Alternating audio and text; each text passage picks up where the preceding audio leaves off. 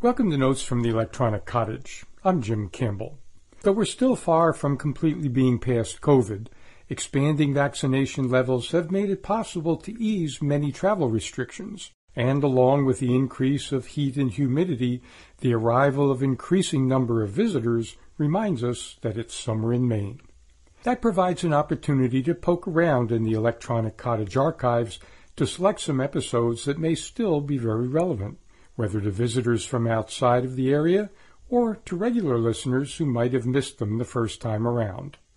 So, put your feet up and, we hope, enjoy this Electronic Cottage encore.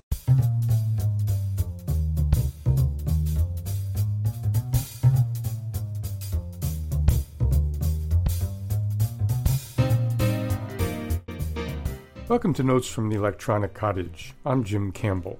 Time for a short list of recent headlines that many folks may not have come across in their everyday reading, either in print or online. Here goes. Quote, "Man paralyzed from neck down uses AI brain implants to write out text messages." End quote. Very cool. Quote, from IBM, "Our AI correctly predicts onset of Alzheimer's 71% of the time, better than standard clinical tests." End quote. Possibly very cool. Quote, "These algorithms look at X-rays and somehow detect your race." End quote. Not so cool. Quote, "You got a brain scan at the hospital. Someday a computer may use it to identify you." End quote. Definitely not so cool. All of which points to this headline from VentureBeat, quote, "Thought detection. AI has infiltrated our last bastion of privacy." End quote. And finally, quote, "Kiss goodbye to privacy forever when brain-implanted comms gear becomes the norm." End quote.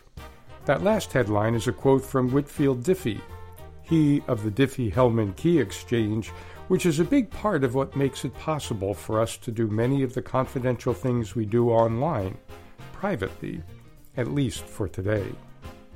As listeners have probably figured out by now, today's episode of the Electronic Cottage ponders the question posited by still another headline, this from Scientific American. Quote, "Do we have a right to mental privacy and cognitive liberty?" End quote. This is a real question these days. Off the top of our heads, we might immediately reply, well, of course we do. And that's a fair reaction. Then comes the next question. Where does it say that in our Constitution or in our laws? If you see it written anywhere, please be kind enough to send us an email and let us know just where. If we lived in Chile, we might have an answer, since there's a proposed constitutional amendment and a new law pending there that would answer that question in a very specific way, by defining brain information as personal data that is part of who we are as human beings, and as such, it should be considered organic tissue. That is a very interesting approach. We'll put a link to an article about it on the page for today's program in the Public Affairs Archive at www.weru.org. So why all these headlines all of a sudden, all of which we note are from 2021?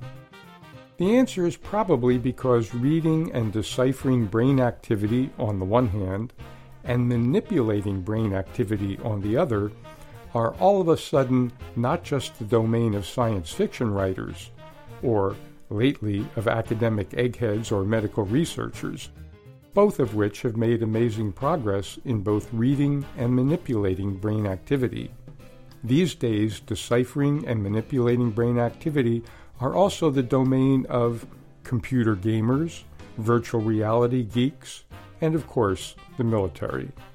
In a paper in APL Engineering in July of 2021 entitled, quote, "Mind the Gap, State-of-the-Art Technologies and Applications for EEG-Based Brain-Computer Interfaces," end quote, the authors point out that wearable electronic brain-computer interfaces, also known as eBCIs, quote, constitute highly appealing tools to enable large-scale collection of consumer biometric data for commercial research.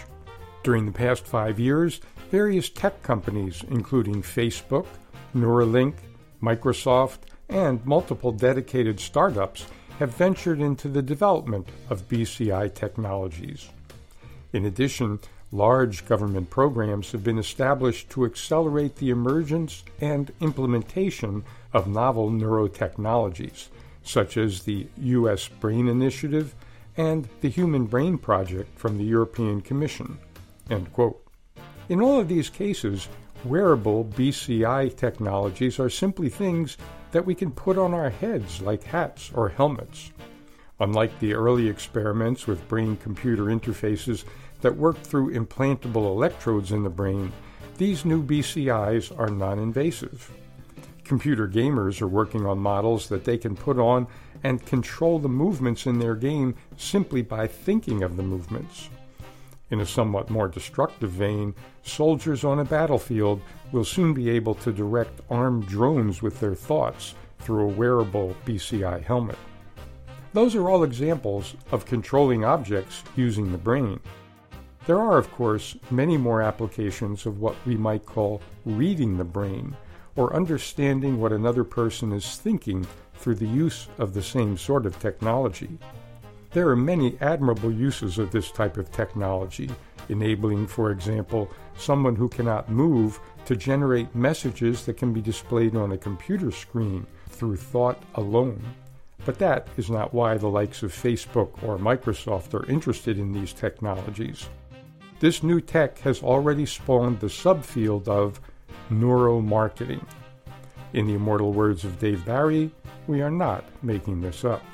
In a paper entitled "Toward New Human Rights in the Age of Neuroscience and Neurotechnology," end quote, published in Life Sciences, Society and Policy in 2017, the authors observe that, quote, brain scans do not only allow to read concrete experiment-related intentions and memories, they appear even able to decode more general preferences. A U.S. study has shown that fMRI scans can be used to successfully infer the political views of the users by identifying functional differences in the brains of, respectively, Democrats and Republicans. Similarly, men's frequent preference for sports cars has been correlated with specific functional differences in the men's versus the women's brain. The possibility of non-invasively identifying such mental correlates of brain functional differences is of particular interest for marketing purposes. End quote. But neuromarketing is only one example of an old enterprise made new by neurotechnology. In a 2015 article in the Maryland Law Review entitled "Neuro Lie Detection and Mental Privacy," the authors remind us that once again our laws are lagging behind our technology. From the abstract of that article, quote, "New technologies inevitably raise novel legal questions. This is particularly true of technologies such as neuro lie detection that offer new ways to investigate crime. Recently, a number of scholars have asked whether neuro lie detection testing is constitutional. So far, the debate is focused on the Fifth Amendment, specifically whether evidence gathered through neuro lie detection is constitutionally admissible because it's, quote, physical, unquote, in nature, or inadmissible because it's, quote, testimonial, unquote, in nature. Under current Supreme Court doctrine, this Fifth Amendment debate is intractable," end quote.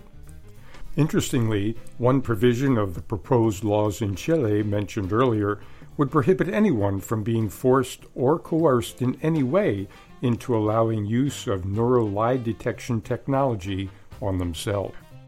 All of this rather amazing development of non-invasive wearable brain-computer interface technology is, as one Star Trek episode put it, quote, "going where no one has gone before," end quote. Some think we're going there largely blind in terms of ethics and law and human rights, and are suggesting ways to remedy that deficiency while we still have an opportunity now in the beginning of what will undoubtedly be widespread use of this technology, potentially opening our deepest thoughts and even thoughts we ourselves don't know we have to outside observation and manipulation. And we'll take a look at some of those suggestions right here on future editions of Notes from the Electronic Cottage.